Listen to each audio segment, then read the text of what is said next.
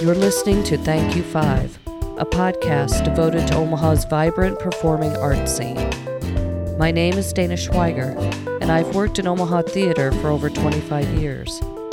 I'm sitting down with directors, performers, musicians, technicians, and designers to discuss their artistic talent, their passion, and why they continue to call Omaha home.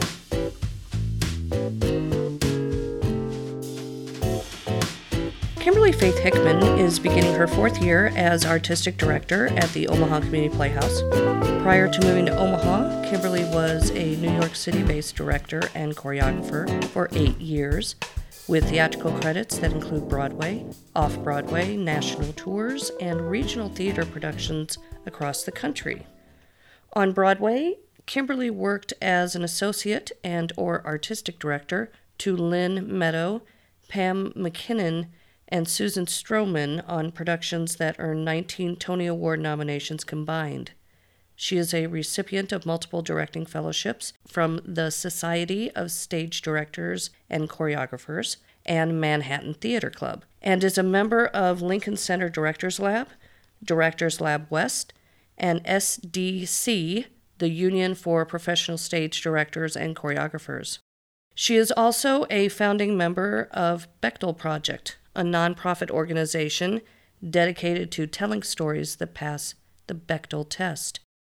As an advocate for theater artists, Kimberly has served on selection committees for the Zelder Fitch Chandler Award, Princess Grace Playwriting Fellowship, SDC Foundation Observership, the Kilroy's List, Women's Project Playwrights Lab, and the Jewish Plays Project. Thus far, during her tenure as artistic director, Kimberly has continued OCP's hallmark of high standards for lavish stage productions, while further expanding education and outreach by bringing new, diverse voices to all facets of OCP's programming. She founded the Henry Fonda Theater Academy, a theater education program teaching life skills through stage skills for youth and adults, and created the Omaha Community Playhouse Directing Fellowship, a professional training program for early and mid-career stage directors. As a director, she loves productions that represent all walks of life with potent honesty and humor. Kimberly Faith Hickman, welcome to the Green Room. Thank you. Thanks for having me. It's a beautiful, dreary July day, so I appreciate you traveling all the way out here for this. We'll start with where you are from originally, because you are not from Omaha. So where were you born? I was born in Columbus, Georgia, and raised in Phoenix City, Alabama. Okay. So I'm a Southern girl. You're a Southern girl. And when did you move to Alabama? Pretty much immediately. Phoenix City and Columbus are neighboring towns. The Chattahoochee River separates them. And so my mom's family was from Columbus. And so that's where you go to be born, at the hospital. And then my family bought a house in Phoenix City. So I moved to Phoenix City right away. It's where my dad's family lived. Do you still have family down in that area? They're all still there. I'm the only one that left. Okay. Where'd you go to grade school?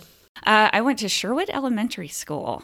Did you do any of the class plays? Did they have that? I did, yeah. We called them, I think, programs back then. Like, we didn't really do, like, scripted plays, but we would put on, I guess what theater people now call devised work. But the class would, like, put together their program, and we all got to do, what we wanted. And I was very much a solid chorus kid. I would sing in the background because I had a very tiny voice. And so I was never the kid that was, like, up front and wanting the attention. I was just very happy in the group. Yeah. Yeah. Well, and then where did you go to high school? I went to Central High School in Phoenix City. Okay. Mm-hmm. Did you participate in any of the plays there? I did. I was really active in our drama department at the high school. I performed there. I did some assistant directing there pretty early on, and just really got a taste for all of it, a little more ingrained in my psyche back then, and that was a lot of fun. How many kids in the school? Oh gosh, I want to say probably around 300 kids. Okay. Yeah, I don't know if that's a big school or small school. But, well, I went to an all-girls Catholic school. And did you? And so we had like 60 people in our graduating class. So, okay, yeah. No. So in the grand scheme of things, I mean, maybe middle. Right, yeah. So, about 300 kids, 9th through 12th grade. Did you do any singing as well, or like Glee Club or anything like that, or was it strictly theater? It was strictly theater. We did not have a Glee Club at our school, which was kind of disappointing because I remember a group of us wanting that, and it just, sports was very important in my high school, and so that really sort of took the precedent for the after-school clubs. But yeah, no Glee Club, so my singings happened at church choir. Okay. Mm-hmm. What year did you graduate, if you don't mind my asking, from high school? 1997. Okay, I guess I do mind you asking, but me asking because you're a youngin'. All right, so you graduated in 1997. Yeah. And then where did you go to college? I went to college at Columbus State University in Columbus, Georgia. And was theater on your radar as a major at that point? Yes, I majored in theater. I took a while to go to school. It took me about 7 years to get through undergrad, just for various reasons. It was important to me to have a job while I was in school, so I worked the whole time. So I wasn't always a full-time student just because, life and bills and things happen. So I was always enrolled, but that's why it took so long for me to get through undergrad, as I worked the whole time. Did you have a mentor in high school that kind of helped steer you toward theater, or what was it about theater that made you decide, yeah, this is actually what I want to do and this is what I want to get my degree in? That didn't really happen until college, I think. I chose majoring in theater because theater made me happy. Mm-hmm. I think my parents were slightly concerned about that. They were very supportive, but, what makes you happy doesn't always just magically pay for your life. And so it was a college teacher that I had. Her name was Hazel Hall Brennan. And Hazel really is the one that I would say mentored me through my college education. She was the chair of our department. She taught the directing classes, and she was the first one to say, you're really good at this. You should think about pursuing it. And if it weren't for her, I probably would have, gone in some other direction eventually. But she was really great and supportive and helped me see something in myself that I knew was there, but wasn't quite ready to embrace it. Mm-hmm. Mm-hmm. What was it about the early thoughts on directing that made you want to steer toward that as opposed to, say, being a performer on stage? I know you had talked a little bit about, wanting to be kind of in the back. Did that help? Was that like a big part of that? It really was. Performing, and I performed for a long time. I think the last show I was in was in 2009. So I still did it, but it got to a point where I got such anxiety about it. Being in the background felt really good for me, and I would probably still be a solid chorus girl if anyone ever needs one. But yeah, I love telling stories, and I love collaborating with people, and I don't like all of the attention being on me. And so directing is a really great place for me to dig into an entire script, to dig into a really big picture with lots of people. And I love being, the directors are the captain of the ship, but you're not alone on the ship. You're really working with so many villagers in the theater village, and that was what was really the most appealing to me. What shows did you direct when you were in college? Oh gosh, I directed a bunch of one-acts. I haven't thought about this in a long time. My senior thesis was a play called Marcus is Walking, and it's by a woman named Joan Ackerman, and it's a set of scenes. They all take place in a car. And so my set was a car. And we did it on our main stage, and I incorporated projections as like our back wall, that were really fun so that we could change out where the car was all the time. But directing a play where everyone's seated in a car is really challenging. And it's called Marcus is Walking because one of the last scenes of Act 1 is a bunch of kids trick-or-treating, and the dad's taking them out, and the dad gets frustrated and, says like he's going to send his kid walking if he doesn't cooperate. But it was a really fun play, and I actually got to work with quite a few of my people that ended up becoming really, really good friends of mine through my adulthood, and so that's a special project for me to think of. Yeah. So you would have graduated then, about 2004? 2004. Mm-hmm. Mm-hmm. Then what did you do immediately after graduation?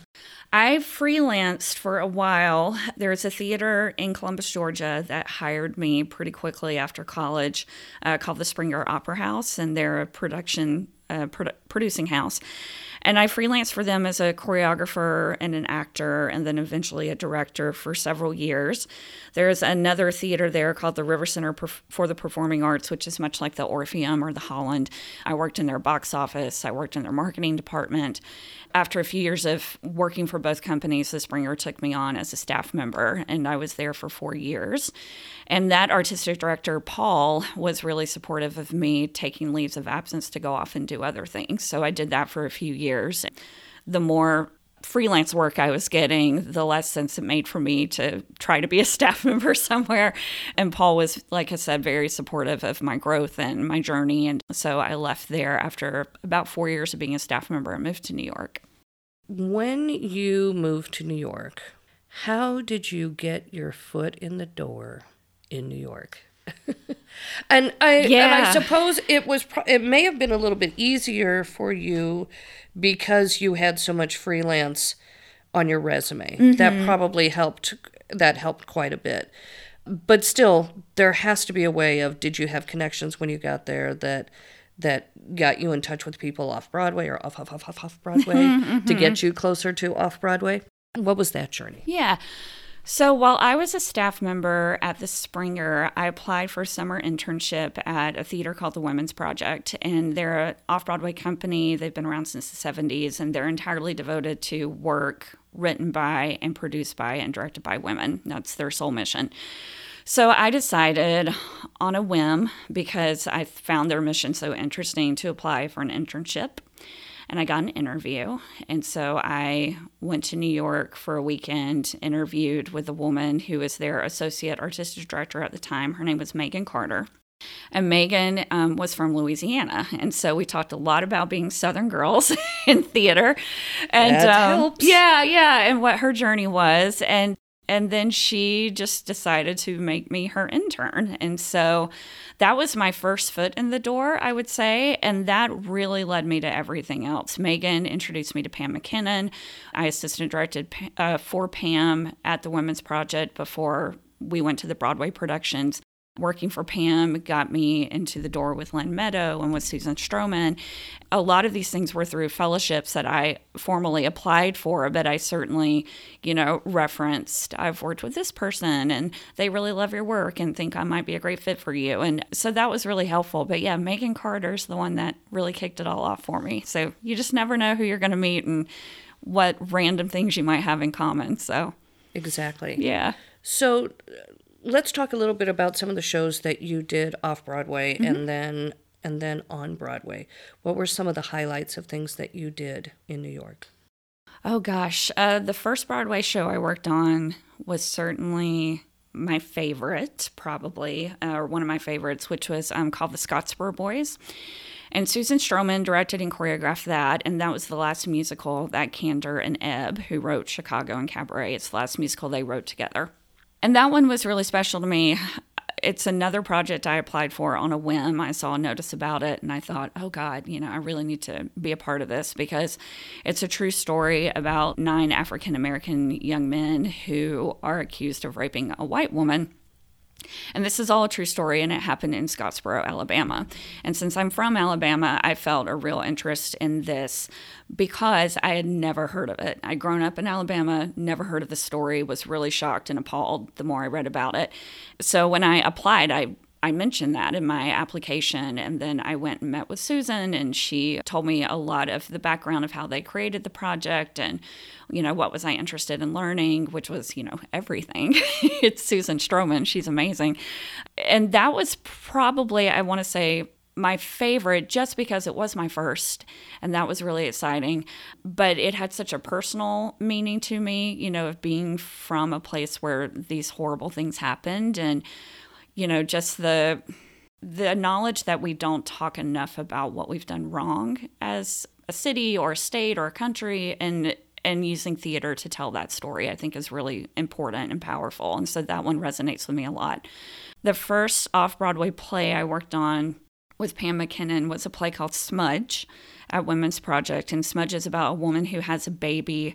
The birth process does not go as planned, and the baby becomes a special needs child. And you don't hear what the diagnosis of the baby is, but I thought the play was a really interesting one. And looking at parenting is hard enough as it is, but then when you have a child and you get a diagnosis that you weren't expecting, how you navigate through that as a parent, and how that affects a marriage, and how that affects your interaction and bonding with the child, and everyone handles it differently. And so I thought that script really explained parenthood and motherhood in a way I'd not seen on stage before. I just really liked how honest it was, and it was funny. A woman named Rachel Axler wrote that play, and she's gone on to, wrote on Veep, on HBO, and she's just a really funny, brilliant playwright, and that was one of her first plays. So those two stand out to me the most, probably. And then you also worked on Clybourne Park. And I worked on Clybourne Park, yeah. That was really fun. Pam McKinnon was directing that and had directed it off-Broadway, which I was not a part of. She had an assistant through that theater company's fellowship program. And so when it was moving to Broadway, she reached out to me and said, would you be interested in working with me on this? And it's going to Los Angeles first and then going to Broadway. And I said, oh my God, yeah. And so I did. And I had a blast with that play, just for a lot of reasons. The playwright, Bruce Norris, is a really great guy that I really enjoy getting to know. I love his writing. It's very funny, but very biting. All of his scripts are that way. And that play also won the Tony for Best Play that year. So that was really fun to be a part of and just see what that atmosphere is like at that level. Did you go to the Tony Awards? I did, yeah. It's funny. I've actually been to the Tonys 3 times. And the first time I was a seat filler, which was really funny because a friend of mine had a ticket to go, and he was like, oh, you should go with me. And I said, well, I don't have a ticket. I'm not going to just buy a ticket at the Tony Awards. And he was like, well, you should look into this thing called seat filling. And I think I found out about it through Facebook. I can't remember.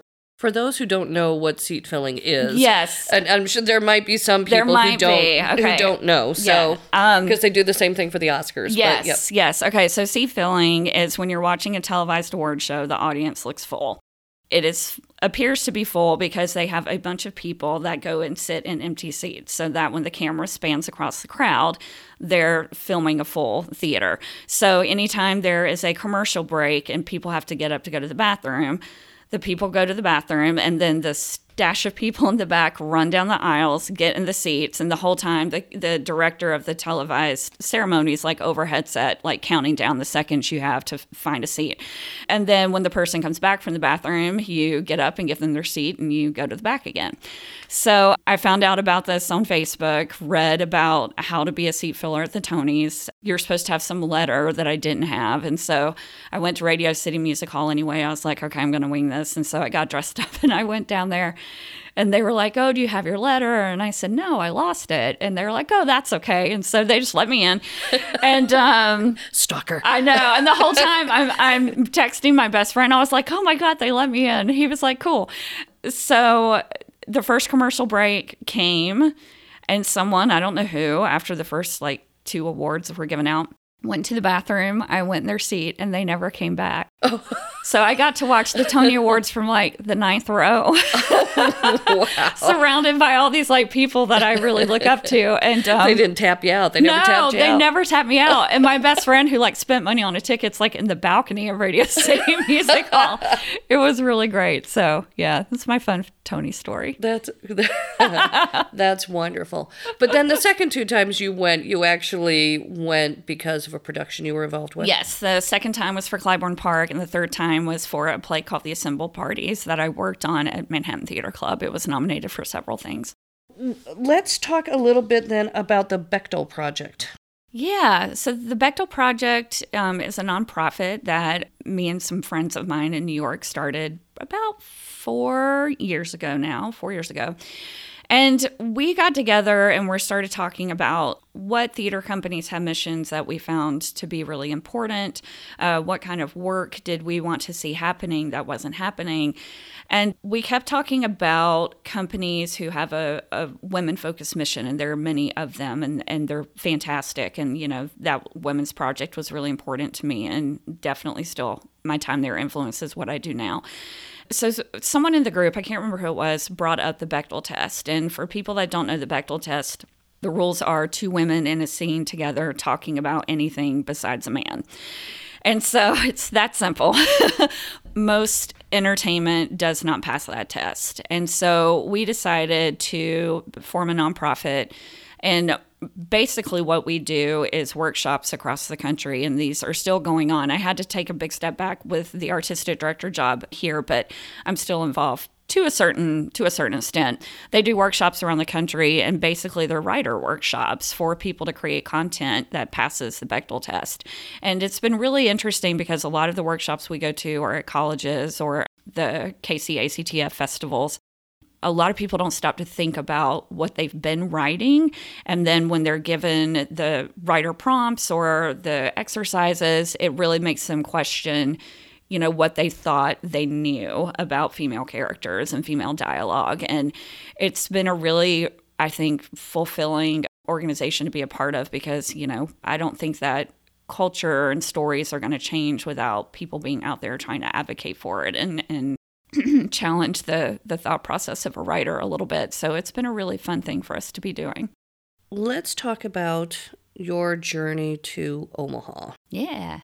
I had Marie Amthershoot on a while back, and I said, most people who do theater, or a lot of people who do theater in Omaha, like to leave Omaha and go somewhere else to continue that journey.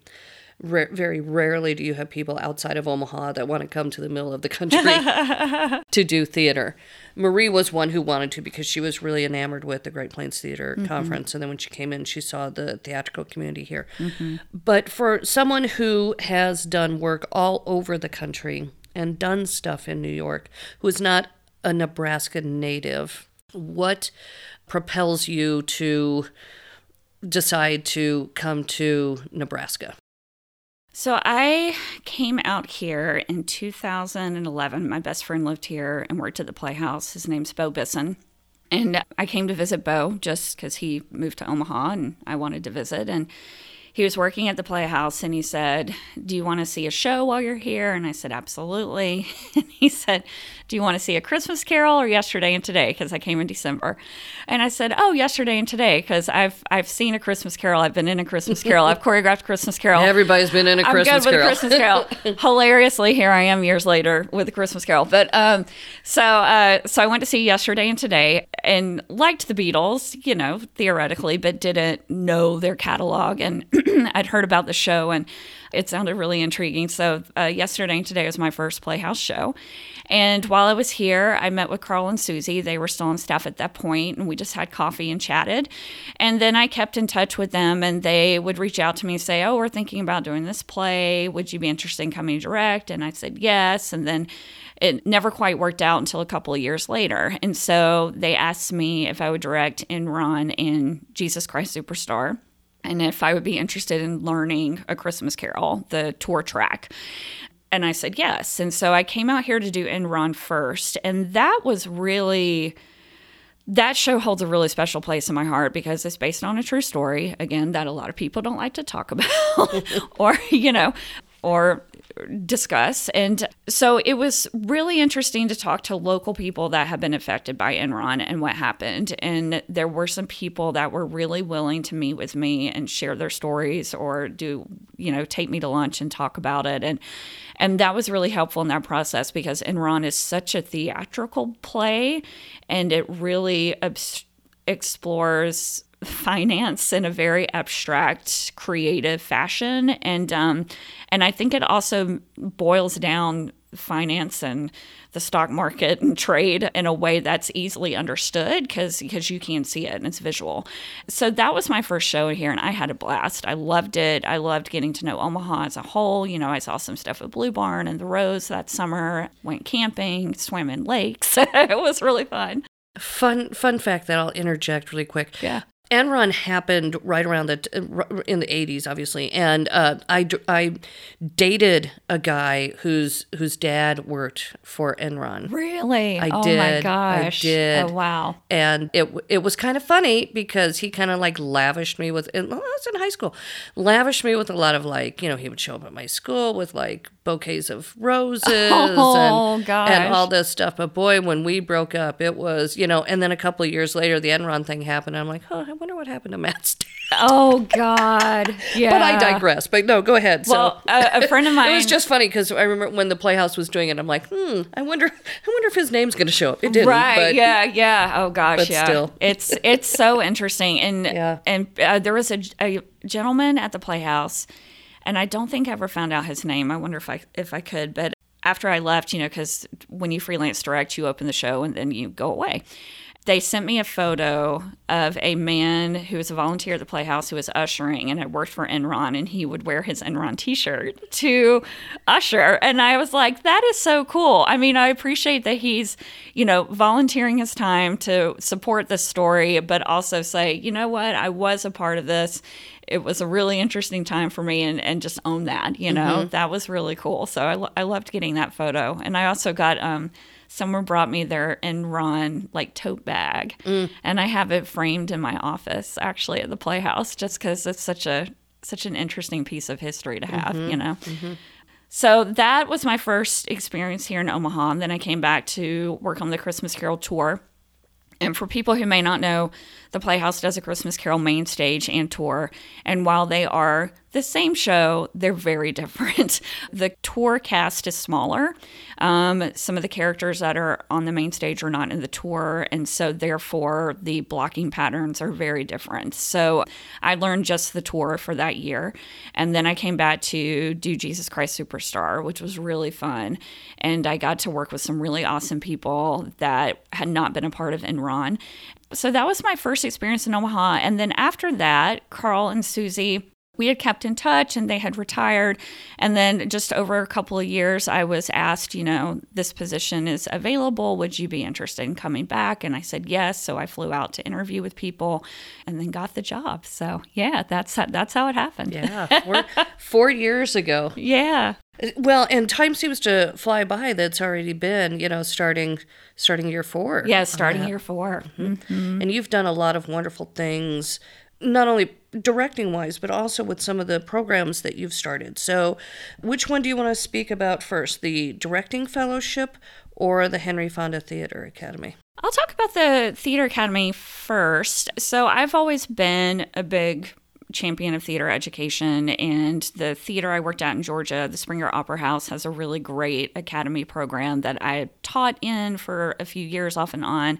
And the founder of that academy was a really dear friend of mine and mentor over the years, and he passed away just a couple of years ago. His name was Ron, and Ron knew how to work with young people in a way that I'd never seen before and still haven't seen before. He just knows how to talk to a young person in a way that makes them feel safe and empowered and brave. And, it's something I strive to do all the time. And I feel like Ron is always, in my ear, guiding me with working with young people. And so his theater program was a really different, I think, style of mission. And that was a mission that we also ended up adopting, which is life skills through stage skills. So it's not about making these kids Broadway stars. If that happens, that's great. But if it doesn't, that's great too. And so letting the kids have an environment where they feel like they're working on themselves and becoming the best version of themselves is the ultimate goal. And using what you learn in an acting class or a shop class or any theater class and just applying it to your life. So if you want to go work for First National, what you learned in improv is going to apply to what you do at First National.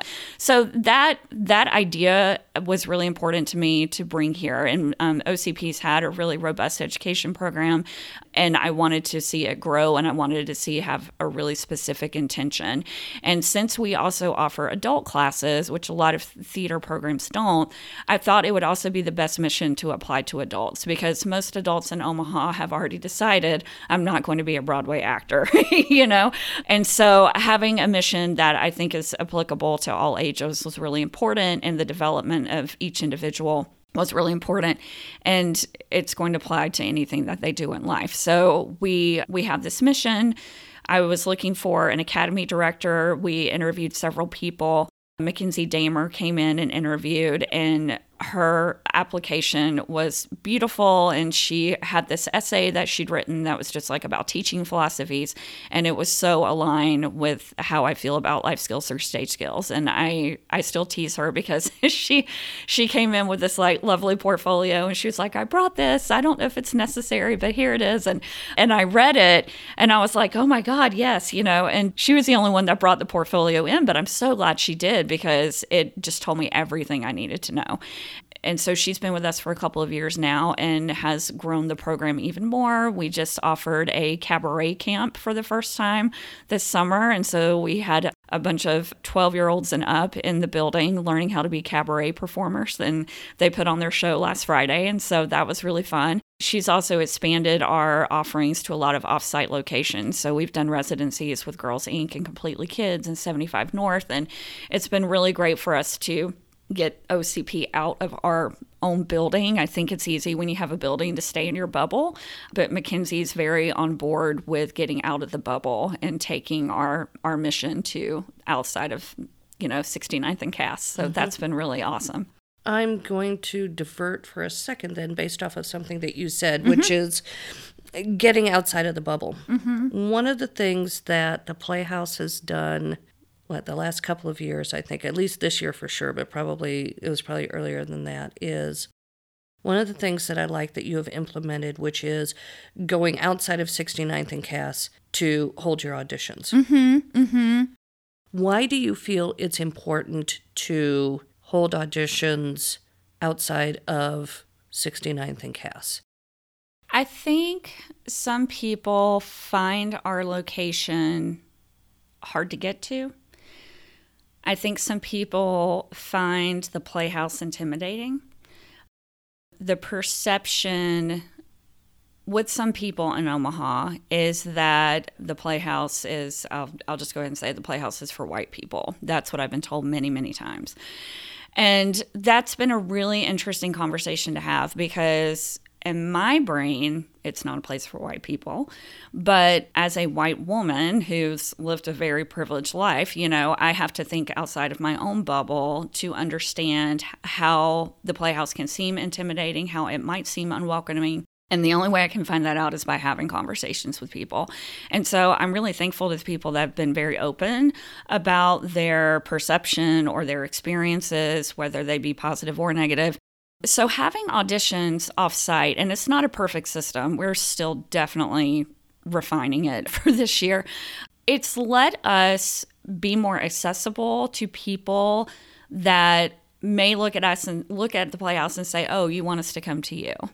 Why aren't you coming to us? Again, I don't have a perfect answer for any of it, but I'd rather try to figure it out than just sit back and go, well, they just need to show up, because I don't think that's a good enough answer. And so we had auditions with Girls Inc. in North Omaha a couple of times, and they were a really wonderful facility. The staff is great to work with.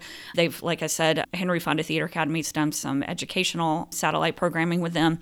And it just really lets us be more present in the community, because the title of our theater is Omaha Community Playhouse, and it lets us be more members of the community by being in the community rather than expecting the community to always come to 69th and Cass. If that makes sense. It does. No, it does. It totally makes sense. And it goes along with, I think you had mentioned a couple of weeks ago at the awards night at the Playhouse, that this year was, this past theatrical season was important from a historical sense, because each production was completely diverse. Correct. You see that as well, not only with how you cast your shows, but also the types of shows that you pick. So you can tell that that's very important to the Playhouse to keep those conversations open.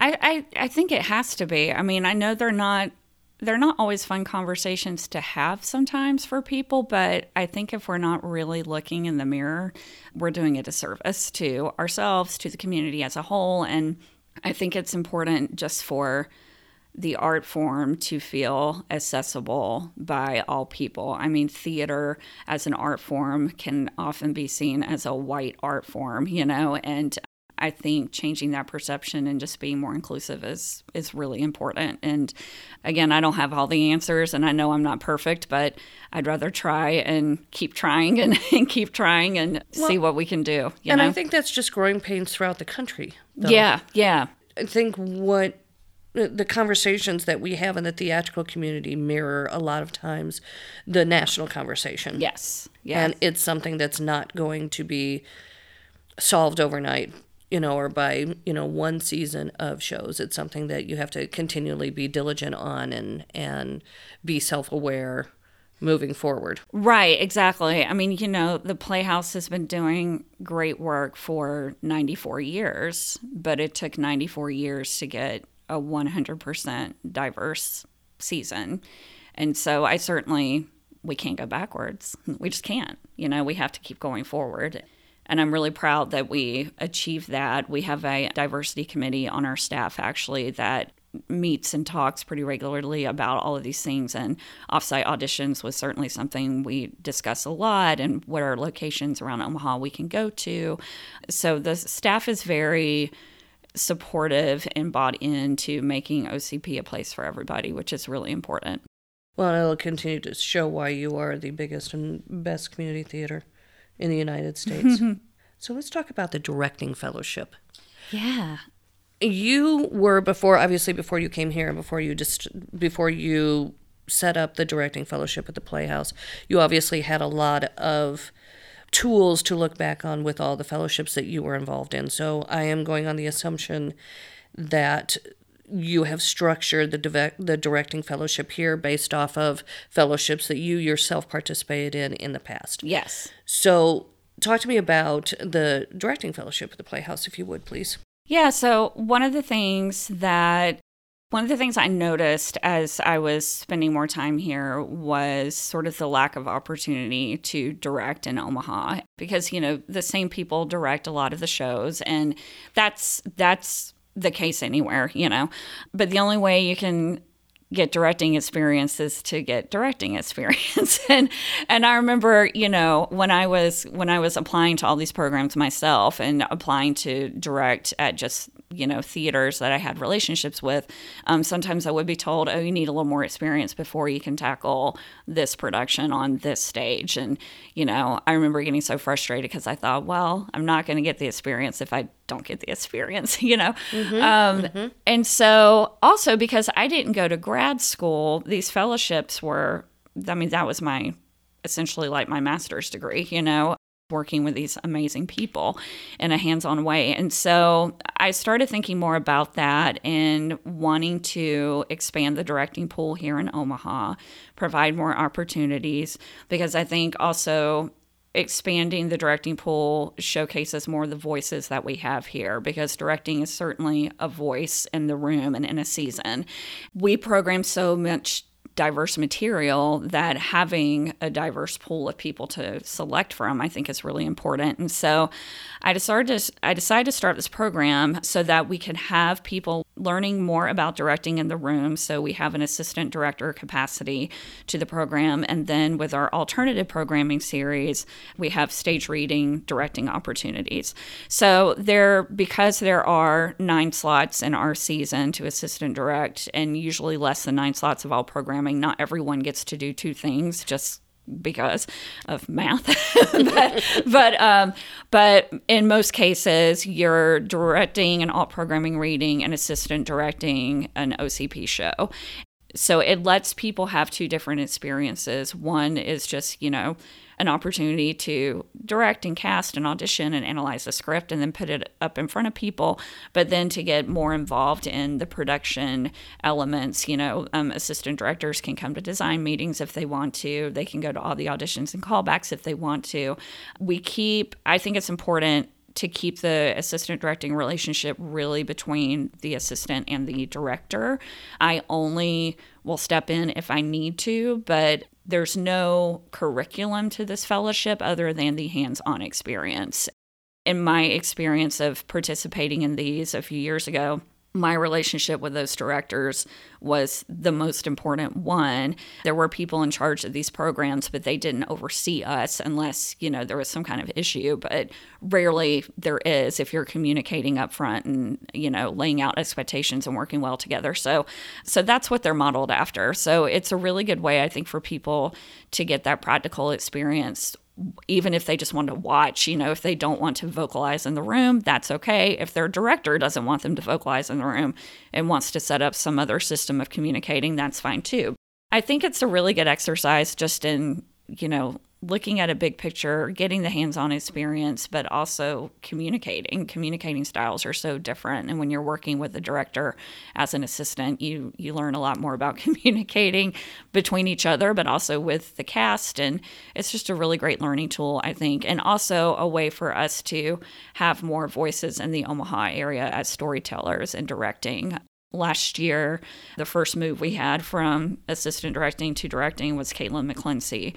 She assistant directed me with me for The Curious Incident of the Dog in the Nighttime. And then when Rocky Horror became a part of our season, and I knew what Caitlin's affinity for horror and camp and things like that were, I was like, okay, I think you'll be perfect for this if you want to do it.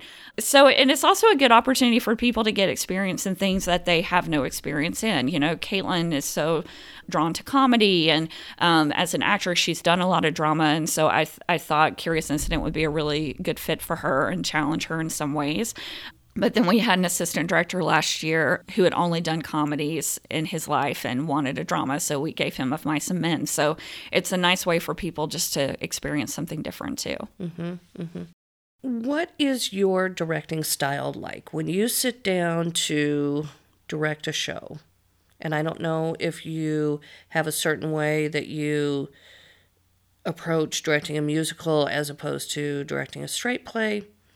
But what is, if somebody were to sit down and go, oh, that's a Kimberly Faith Hickman production, I can tell that without even opening my program because there are these elements that she employs or her fingerprint is on this production. That's a great question.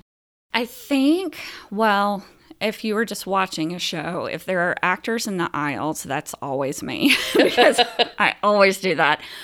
I try to make Is that just a here thing, or did you do that other places? I did that everywhere. Yeah. I like doing it too. I was just curious. Yeah. I mean, if I'm able to, I'll do it. It just kind of brings the people in touch more with the audience more in touch. It feels more immersive. It does, yeah.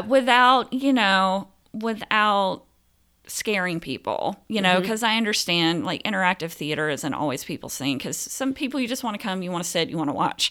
An actor talking to you or asking you to give them lines may not be your thing.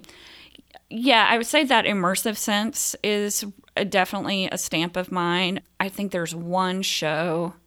Is there one show I've not done it in? I don't know. I think I've done it in every show here. Nope, that's not true. I didn't in Curious Incident. That's the one that I've not done it in. But yeah, it's funny because in production meetings when we're having set design discussions, and Jim is usually my set and lighting designer, I'll say, well, you can plan on these lights being used because I'm probably going to have people in the audience. For me, theater, and I go back to like being little and seeing shows, I loved feeling a part of it. And so creating some sort of environment where the audience can feel like they're a part of it and it's not so removed, I think is important. And I'm always trying to find ways to do that. So that's one thing. I approach plays and musicals exactly the same way. In my brain, lyrics are just, it's dialogue set to a beat and set to a range that someone has provided for you. So I don't really approach them any differently other than just knowing there's music accompanying it. I love shows that have history to them, so I'm often, or some sort of historical background, or in the case of Ragtime, historical fiction, I guess. So usually I end up directing a lot of those. So like Enron is a great example of that. And then usually always the shows with young people are the ones that I always end up doing at the Playhouse specifically. I love working with our youth actors. It's so much fun.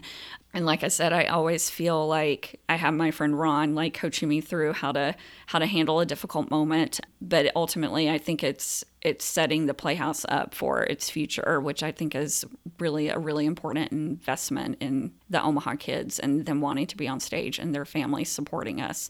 So I haven't been ready to hand that over to anyone else because it's important. It's an important job, Sure. So Sure. I love doing that.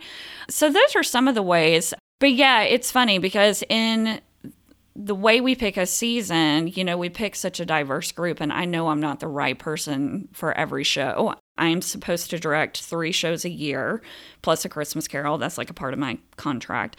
So I always start picking which ones I think I'm the right fit for, or in some cases looking at what I'm not the right fit for and going to those other people. But I feel like the ones that I always fall back to are the big family shows or the shows that are rooted in some sort of history and truth, ways that we can explore, I think, real human issues in a theatrical way are the scripts that I always am drawn to.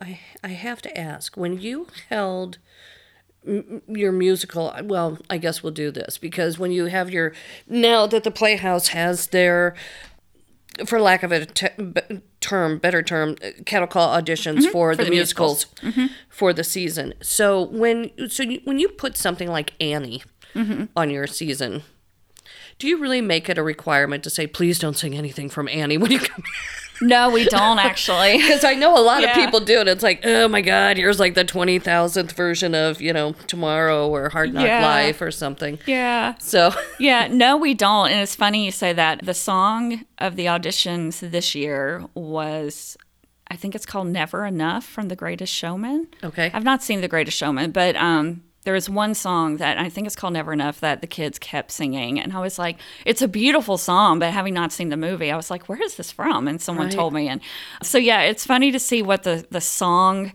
trend with the kids is. When we did Beauty and the Beast, it was How Far I'll Go from Moana. Like that was the one we got a lot of that year. So, yeah, but no, we don't tell them what not to sing. And it's fine. I mean, honestly, I think the only time I've put parameters out there was when we did Rock of Ages. I said, please sing a rock, pop rock song or pop rock ballad or, something like that. But, well, yeah, because you have to make sure you have the stamina for that. Right. Well, and, that was the interesting thing talking with John Jabalisco about that show, that he said, what a great show Rock of Ages was. But as much as it felt like a rock concert, at the same time, he's like, you have to remember, it's a musical theater piece. Which is, which was really interesting. Like, yeah, it is. Yeah. It is.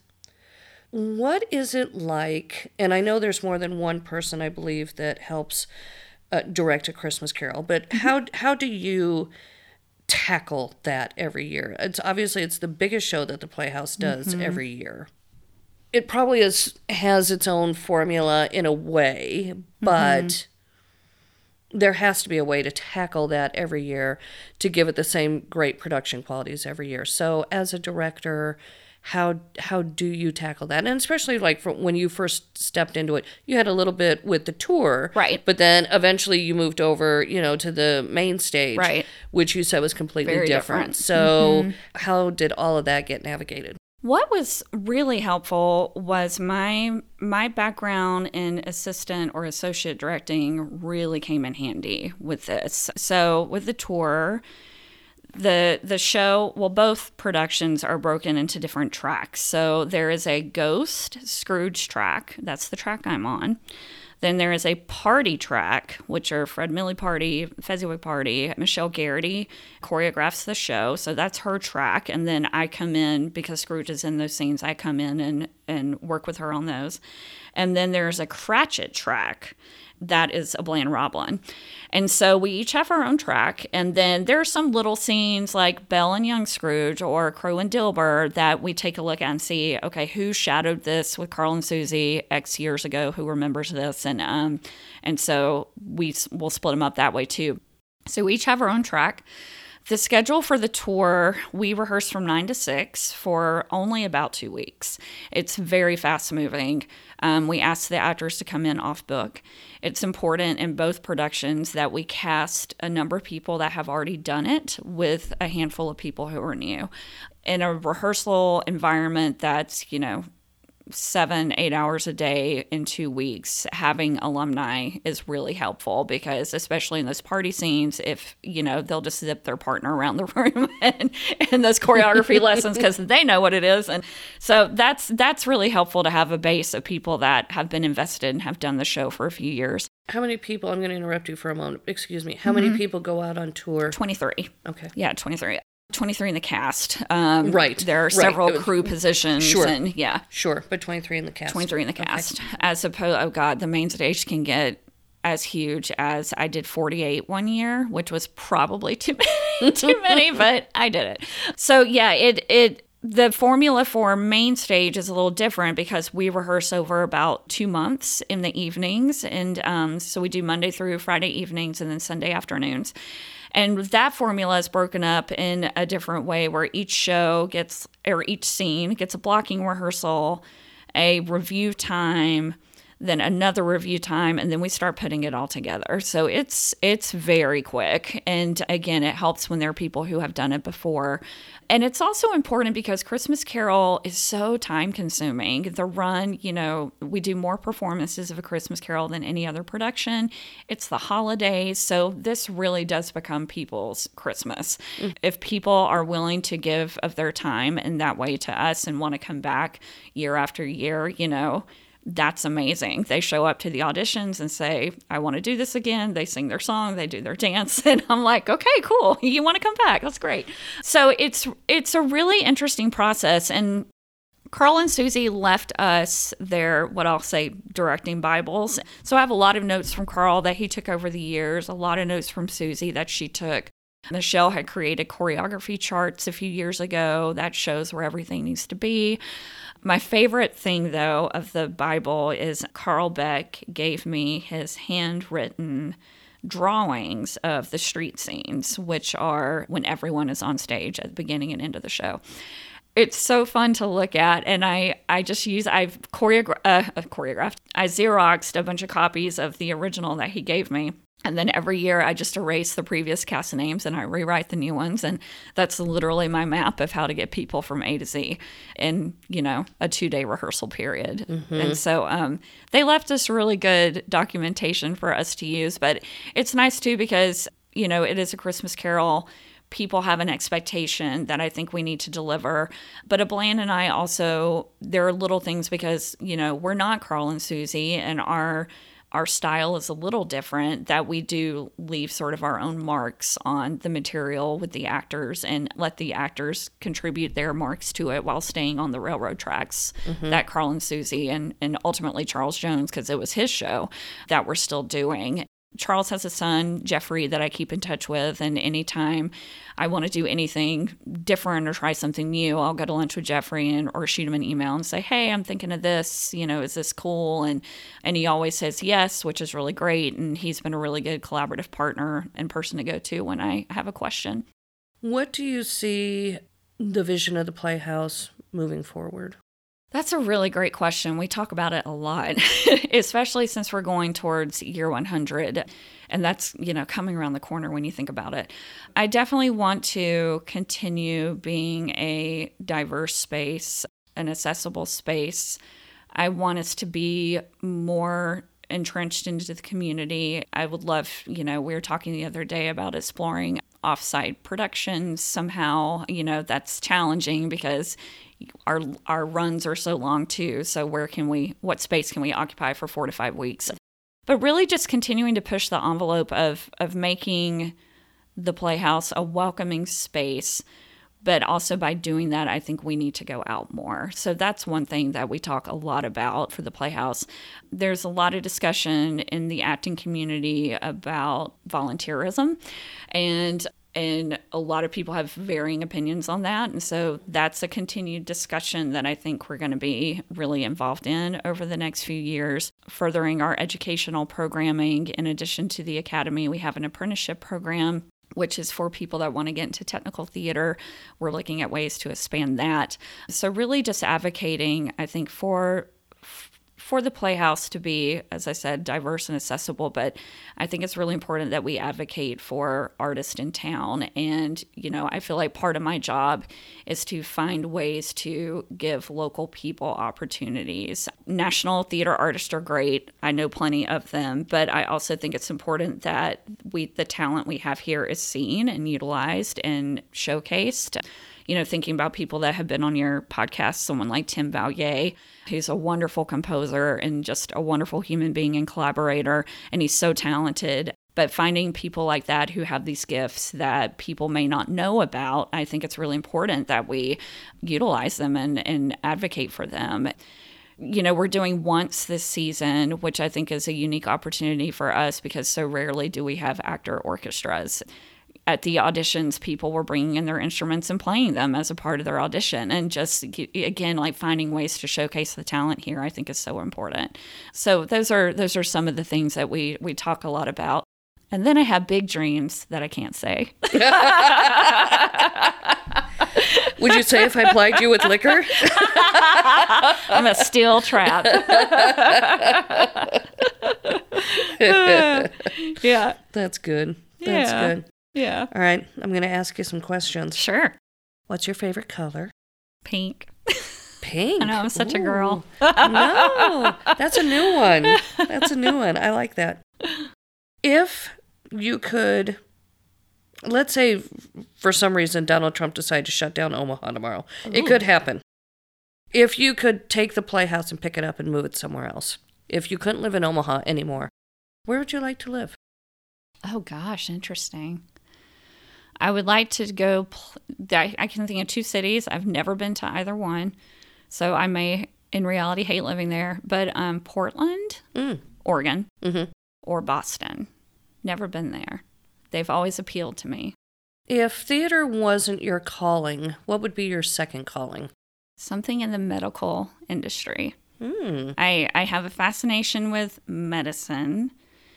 I have a weird fascination with we just did our CPR training a few months ago, and we did a Stop the Bleed class. And so our facilitator brought in all these like fake limbs and tourniquets and like body parts that looked like they'd been shot and all these things. And I just had the best time like packing wounds and putting on tourniquets. And so something in the medical industry would definitely be my second calling.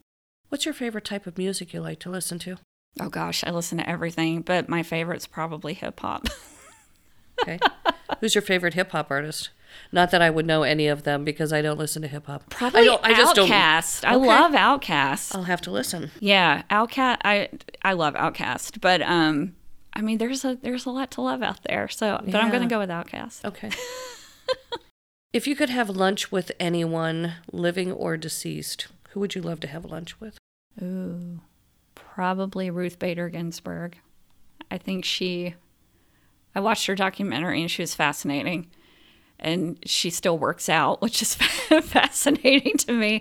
But I just think she's such a quiet person, but when she has something to say, it's very important.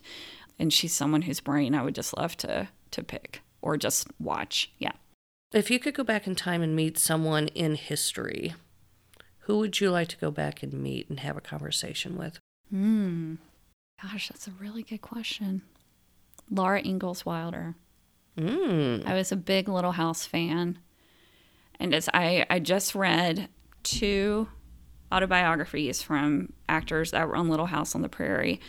And it was really fun for me to read those because I was really revisiting my childhood memories from watching that show as I was reading these books. I think Yeah, I mean, I think for that time period, you know, it was certainly so different, and I think for women of that time, like what a society to live in, you know, and for her to be forging her path the way that she did. So yeah, she's someone that I would love to go back and meet, and then like play on a farm with, go mud wrestling. Do you have a show that you would want to direct that's on your bucket list that you haven't directed yet? Oh gosh.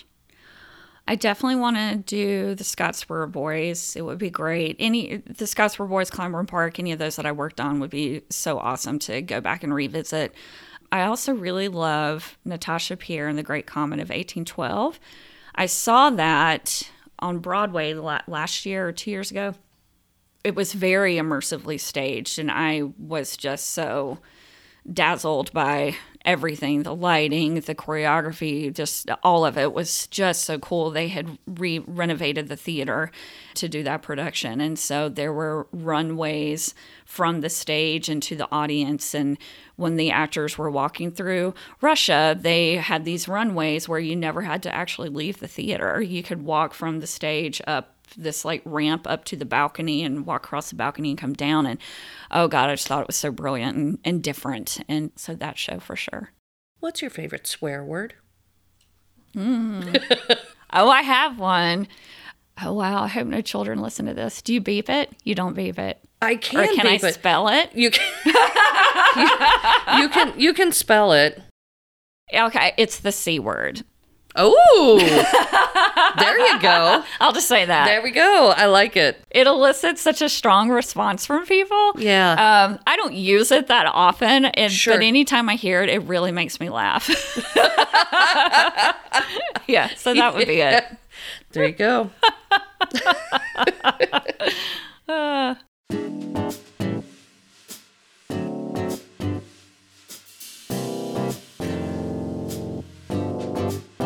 One thing I noticed, this is the director me coming out, when he read the bio, he said Henry Ford Theater Academy. Oh my God, did I really? Yeah, Henry Fonda. Yeah. Henry Ford. Henry Ford. Yeah, I did want to mention that before I forgot. I didn't want to stop you while you were in your flow. So That's funny. I was like, I'll tell her later.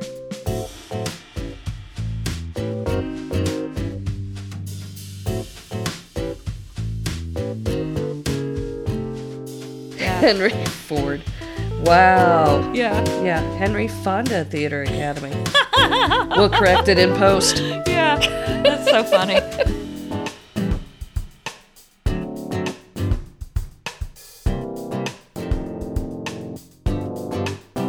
Thank you for listening to the Thank You 5 podcast with original theme music by Tim Valier. For more information about tonight's guest, please visit www.thankyou5pod.com. Be sure to head over to iTunes or Google Play to subscribe, rate, and leave a review. And remember that right now, somewhere in the world, a stage manager is saying, 5 minutes to curtain. Thank you, 5. Thank you, 5. Thank you, 5. Thank you, 5. Thank you, 5. That's Theater Talk.